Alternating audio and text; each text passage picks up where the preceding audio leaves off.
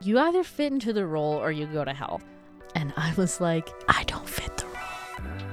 Fuck. Now what do I do? Cultivation, Episode 1. So, Hannah, we were just in Long and McQuaid's, weren't we? Yes, we were. Yes, we were. I love that store. You do, and we were so excited to go there, weren't we? Yes. So, walked in the store, and I felt weird initially walking into the store. And I'm like, that looks like my brother. And I was like, shit. And then it's like one of those moments where everything stops and you just like, it's like slow motion. You're like, I do have time to leave if I want to, but will I? It was weird because I was like, that's my brother. Then like the longer we were in the store and I was like watching this guy, if it wasn't my brother, he's probably very creeped out. I was like, no, that's him. I was like, is it though? I don't know. Is it him? I'm not sure. It is. No, wait. It was weird. It's like, if that wasn't him, then that's the most alike person that I've seen of my brother, like ever. I guess it wouldn't be weird to see my brother in a store, or it wouldn't be like a weird situation if we were close, which like, it's not that we weren't close, but we aren't really in contact right now. So I asked, do you want to leave the store? And you said no. And so we walked in and you were trying to figure out, is this my brother? Isn't this my brother? And then the person kind of turned around and actually exited the store quite quickly. Yeah, I know. So I'm like, that's not a good sign.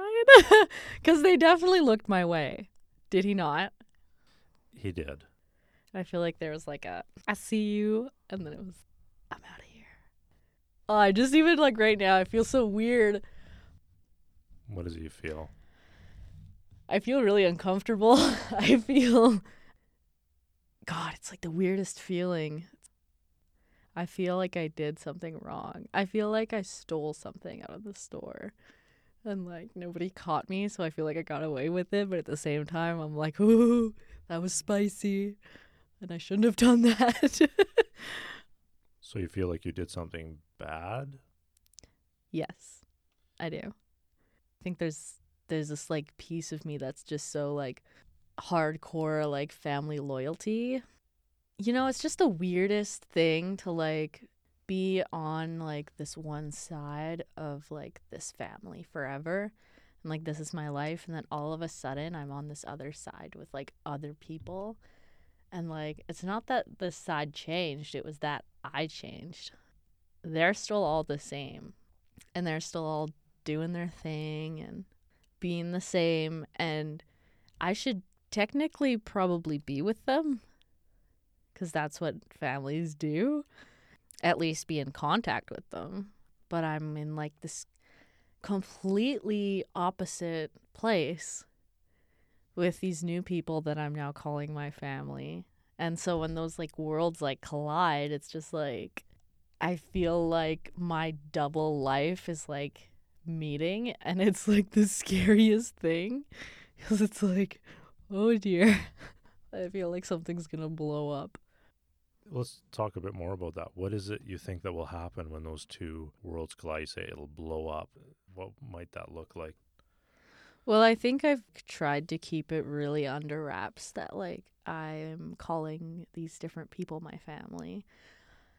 Because if my birth family finds out that I call them my birth family now and not just my family, and like that I call other people my actual family, like they're going to be super not happy with that. They're going to hate that quite a bit. In my brain, I know there's nothing they can really do to like get to me or like hurt me or physically. But like there's this fear that they do find out, even just by them knowing I will explode or like, something bad will happen to me if I'm found out. There'll be a consequence, or like they'll like try to confront me or the people that I'm with. And it's just going to be really not good. And I think I'm afraid of that confrontation Mostly because I know what I will do, and what I will do is not what I'd want to do in that situation. Like, I will lock up, I will freeze, and I will not say a word.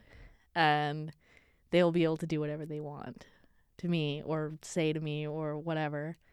And then whoever I'm with, if I am with anybody, will have to stand up for me, which is the worst thing I could think of because, I've made these choices and nobody else should have to, like, deal with the aftermath except for me, is how I feel.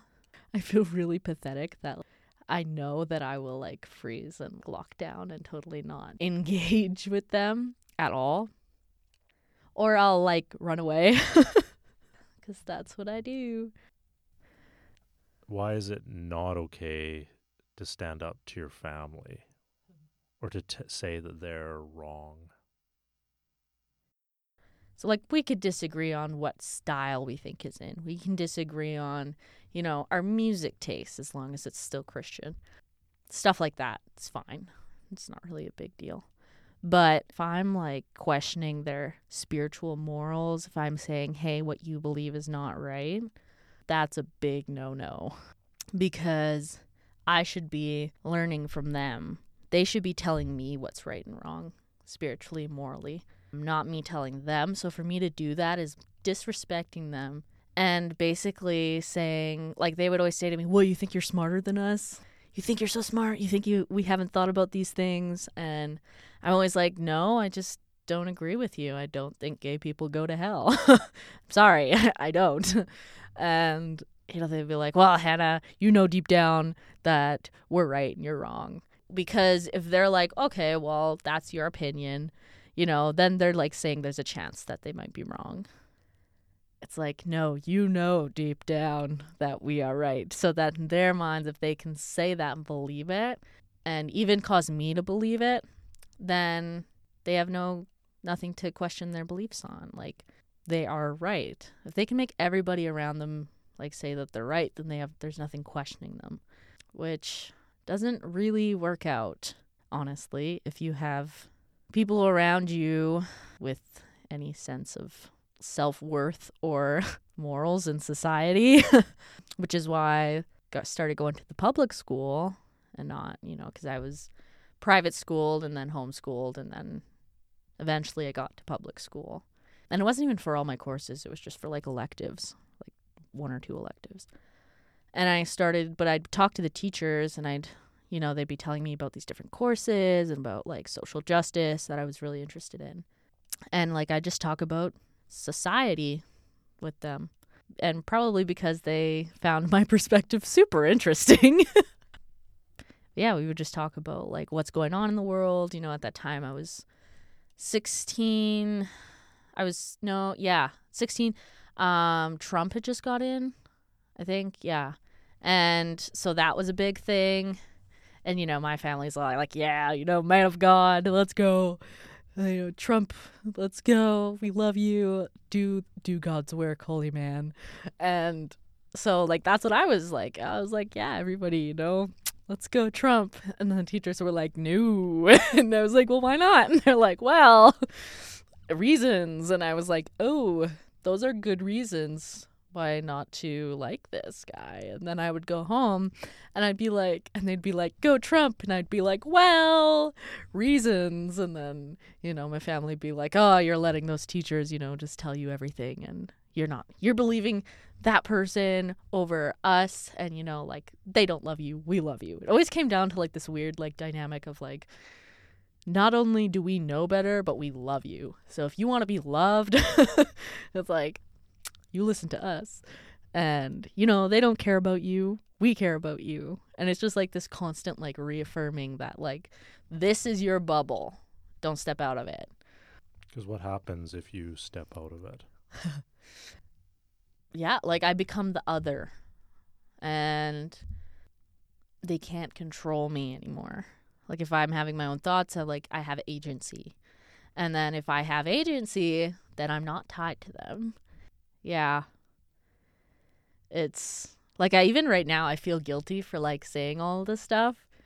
And, like, I have that voice being like, hey, why are you saying these things about these people who have loved you forever? And I'm like, well, did they though?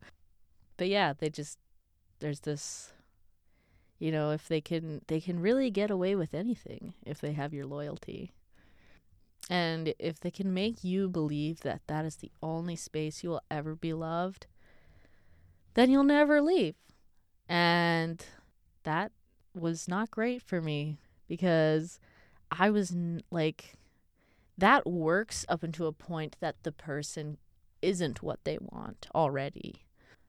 So up until I came out, and even before that, but for the most part, I could still fit into that mold of what I was supposed to be. My role in the family as a daughter, granddaughter, get married to a guy, have kids.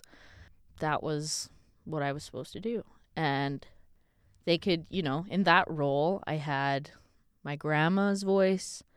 My grandma, basically ran the show. So it was my grandma. My mom was a big influence on me. We were, really close. We were really, really close. My dad, yeah. He didn't talk, we didn't talk a lot. So, when we did, it was ooh, big things. Or there's, guidance, fatherly guidance. Yeah, I mean, you step out of what they made for you, and you, if you're not that, I mean, it's not even that I stepped out. It was just that it came time for me to fit the mold, and I didn't fit it. And there was nothing I could really do about that. Well, I had a choice. I could stay and try to fit the mold until I broke, or I could leave. And then who knows what happens after that. What does it mean that you try and fit the mold until you break? My job, since a kid, is, being this, light for Jesus, woman of God, person, marry man, have a family. That's my purpose. That's my bubble. That started falling apart around the time 16, 17, when I started realizing that would never work for me. And at that point, I had no outside support. I was this is the only version of life that I can imagine for myself. I have nobody else really out there. I have some teachers that have been talking to me. At this point, I wasn't relying on them for I was still very much under my parents' influence, my grandparents' influence, and my church's influence. And when I realized that I would never be what they wanted, I just didn't want to be alive anymore. It got really dark, because I was there's just nothing, there's no future for me. I believed, and I hated myself so much, I believed that I was fucked up as a person, defective, not worth anything. And because I was pretending so hard to be what they wanted, I was very good at masking. I could come into a conversation and you wouldn't really believe that I was anything but what I was supposed to be in that bubble. And yeah, my family was really happy with me. They're very proud of me. They, other than the fact that I was, questioning their religious beliefs and morals and stuff. But they were it's fine. Every teenager goes through that. She'll figure it out. And my grandpa would tell me that all the time. Hannah, you know what's right. And you'll come home. And yeah, it'll all be fine. And I'm just okay. But yeah, there was nowhere else to go for me. And that's when I was I don't know what to do, because this was my life. This was everything. And now, I don't know what's real anymore. I feel such a failure. All these things I was supposed to be, and then I'm not. And I felt it would be better for me to not be alive than to continue living as something that wasn't what they wanted. I felt if I continued to live as something that they didn't want, or that didn't fit the mold, that would be hurting them more than killing myself. And that would be a greater loss to them than if I wasn't alive. And I was coming to terms with that. And I was like, that's probably the, like, you know, I got to think about them and what they need and what they want. And it's like, became such a, God, it's like, it's hard to describe, but like, you feel so guilty that even being alive, like, is guilt. Like, you're guilty for being alive. That's what happened. Like, if you step out of that mold, and they would tell you that. You step out of God's plan for your life, which is this. We've laid it all out for you. There's not much for you to do. If you step out of that, there's nothing there for you. No one there to care for you.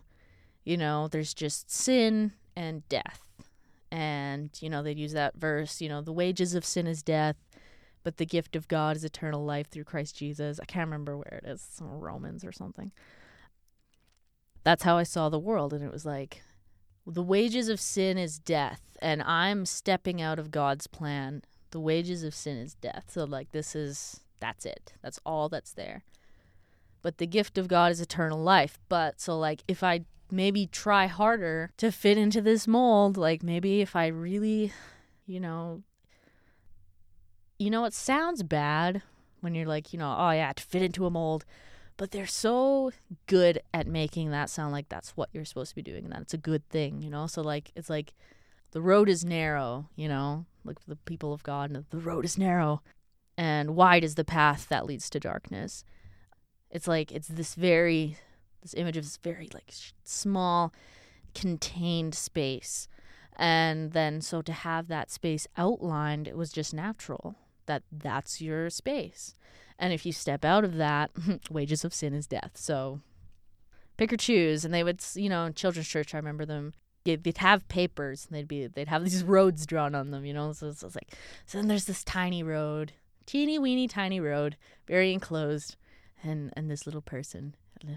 And then there's this big wide road. And, you know, there's lots of people on it. And I remember, I don't know if this was an image they specifically put in there, but like when I see how I thought about that, like all of these people like partying, and I remember that was a part of it. They're like, oh yeah, they're all partying, you know, on their way to hell. And there's like gay flags, and there's, you know, drugs and alcohol and sex and like all of these things. But like I remember placing, either I placed the image of the flag in there or else they did. I don't remember. But yeah, that's like, that is the way of the world. And anything outside of this super small, super slim road where like one person can fit on at a time, then you were on this other road. So it's like this other road, basically, to match their logic, it wasn't two roads even. It was one really small, skinny path, and then this everywhere else was another road. Like anywhere else on the planet other than this spot was the road to hell. It was very, very important that I fit into my role. You either fit into the role or you go to hell. That's the base line. That's the basic thing here. And I was like, I don't fit the role. Fuck.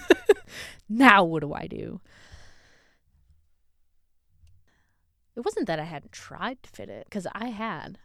It was just not happening. And the older I was getting and the more I was seeing the world, the less I was fitting the mold. Like the more I was like, it was like watching myself like outgrow this like bubble, and I'm trying so hard just to squish back in there. I'm like, no, get back in. But it's just like things are popping out this side. It's like my pants are too small and there's just buttons flying off everywhere. It's just like, no, please, just hold it in. But it's just not happening. So it's like, okay, what do we do? Okay, we're panicked. Okay, just stop everything. So it doesn't get any worse, you know? And for me, that was just like, just stop living. Just end it. Because if you keep going, it's just going to keep getting worse. And the buttons will continue to pop, and pretty soon you are going to be way, way down this other road, which is basically anywhere but the friggin' path that I'm supposed to be on. I'm going to be, unrecognizable as a human being. I'll be so full of sin and so horrible. And really, like, their thing about that is you can always be saved if you go that route, but there's a point where God will stop trying to get you back. They're always like, it's a slippery slope, and you walk on the edge of that slope because it's real fun, and it's all fun and games on the edge of the slope, and then you slip, and then pretty soon, that's where you're at, is there's no hope for you. And if I ended my life, there was hope, at least, that I had been good enough that God would still accept me into heaven.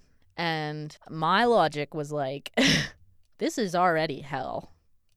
I'm already living tortured.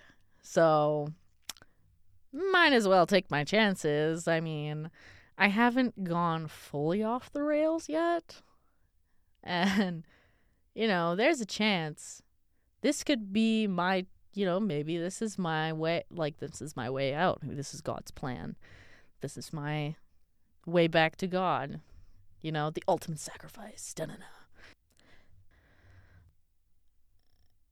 It was weird because I grew up in a reality that wasn't really what we know, or what I know now as reality, I guess. What the general public knows is reality, in my opinion. From as far back as I remember, I was in this worldview, and I was taught this worldview, and it was reinforced. It's like, how kids grow up in a place, and they just learn the language. And it's like, you don't even think about it. Like, I grew up and, like, I knew English. It's not like I had to go to classes to learn English. I went to school, but everything was already in English. Like, it's that base, like, understanding. That's what I had of the world. Before I was even old enough to, like, know all the intricacies of it, or, like, what exactly it was that we believed, I knew that there was a heaven and that there was a hell. And you were going one of two ways. And that was my reality. My whole reality fit within those two places. It was like this, the space between those two spaces. And there was God and there was the devil. And both of them wanted you.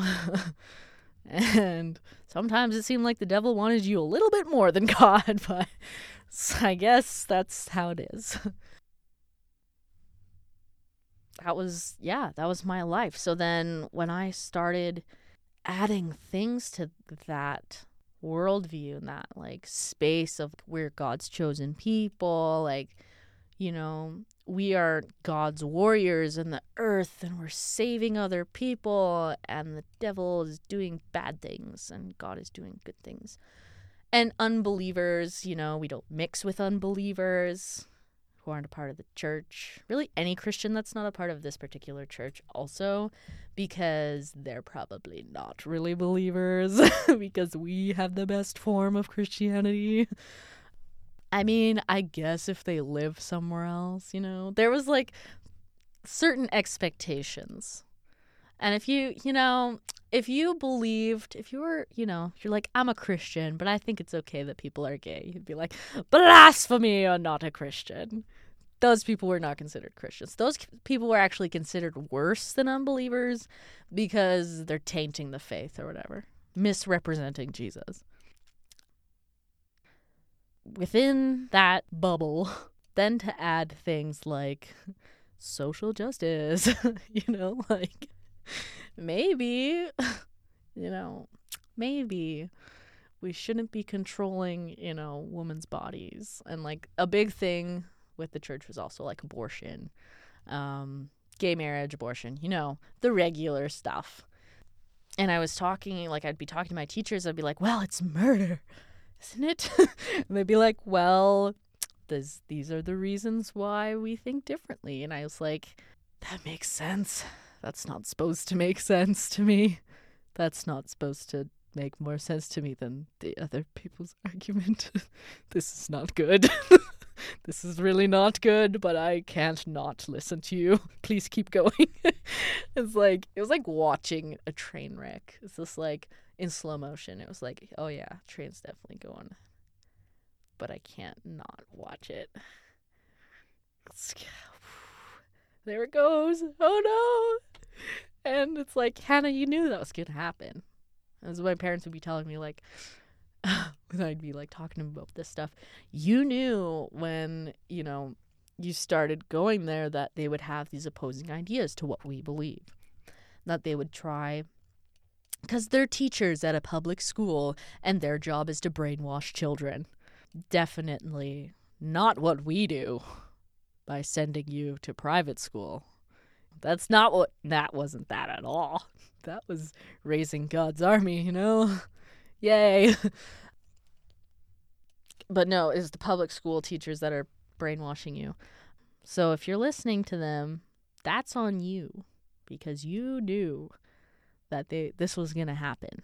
And I'm like, yes, I see your point. But also, they make more sense. And they're like, well, it's not all about logic and reason. It's about faith. It's about morals and what Jesus wants. And I'm like, yeah, I see where you're coming from, but also, no. I'm sorry. Now you just sound silly. And then I was realizing that the more I was talking with them, even if their points were coming across better than mine, I could feel that I wasn't believing it. Even though maybe I should have. Everything was that they were telling me was lining up with how I thought, and they should have been able to convince me that the people who are telling me these other ideas were wrong. They should have been able to convince me of that, with everything that they've said. All these triggers that should have been going off for me, being you knew they were going to talk to you about this specific thing. You knew they were going to try and make you believe this. But I could feel, and I was like, I know this is a trick, but it's working. And for some reason, I like it. And I'm like, and then that made me feel even shittier. Because I was like, I'm falling away from God and I'm doing it on purpose. I could be doing things to stop it, but I'm not. I'm letting myself be misguided. And by then I was just very, very confused. I was like, okay, if that's the reality, then why are all of your arguments not sounding quite right? Why are they're not even, not that they're not sounding right even, but that they aren't even sitting right anymore. I'm sensing a lot of negative energy coming from these people right here. And, these are the people who are also telling me that I'm not anxious. Cast all your cares upon God, for He cares for you. Why would anyone choose to have anxiety? Hannah, come on now. Let's not do that, okay? Just choose to be happy. Depression? Pfft. Choose happy. Yay. The pastor would always be saying, people who are sad, people who are, identify as depressed, they just let the devil win. They just lay down and let the devil have a go at whatever. And that's totally on them. And then, it'll be, the next sentence would be I decided I don't like being sad, so I live joyfully in Jesus.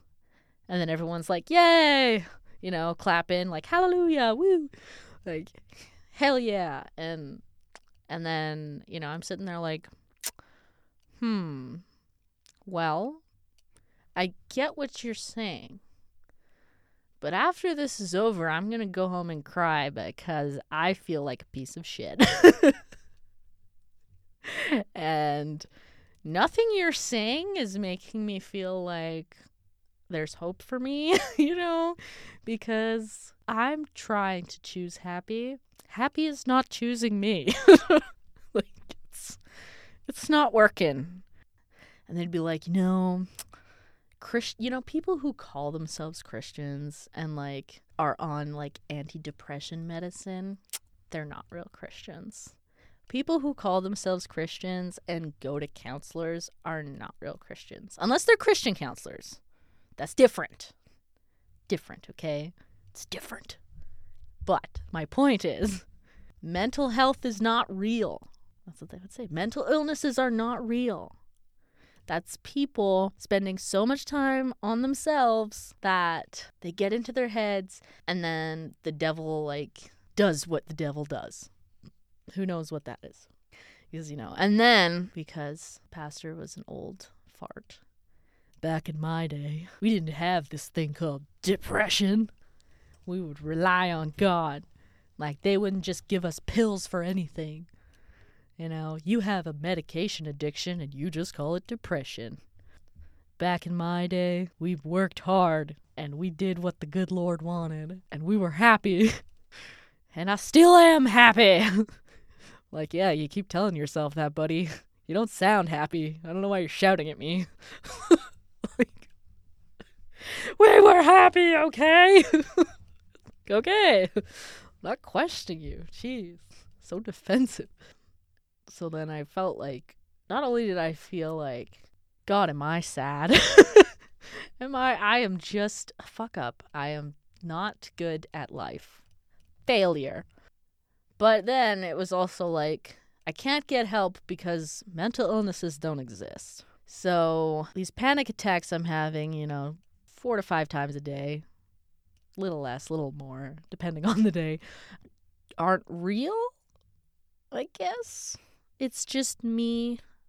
Okay, that makes sense. Yeah, sure, why not? It's just another way that I have failed as a human being. Sure, we'll chalk it up to that. Ooh. Okay, I'm in the mall now, walking by Levine Rose. There are feelings there that I don't really like. Another way Hannah has failed as a person. Same-sex desire? Wow, Hannah. Failure. You fail. You said a swear word that one time. Fail! Just non-stop. All the time. I'm a failure. And if I go to get help, I'll even be a bigger failure for not being able to handle how much I have already failed. And so it was like, I had nothing. Nowhere to go, nothing to go off of.